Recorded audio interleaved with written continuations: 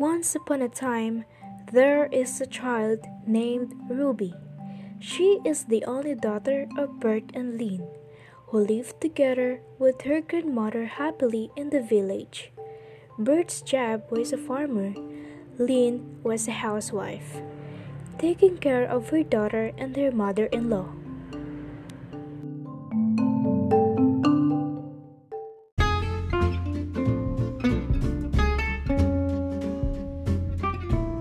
Lynn, I will go to work now. Take care, Bert.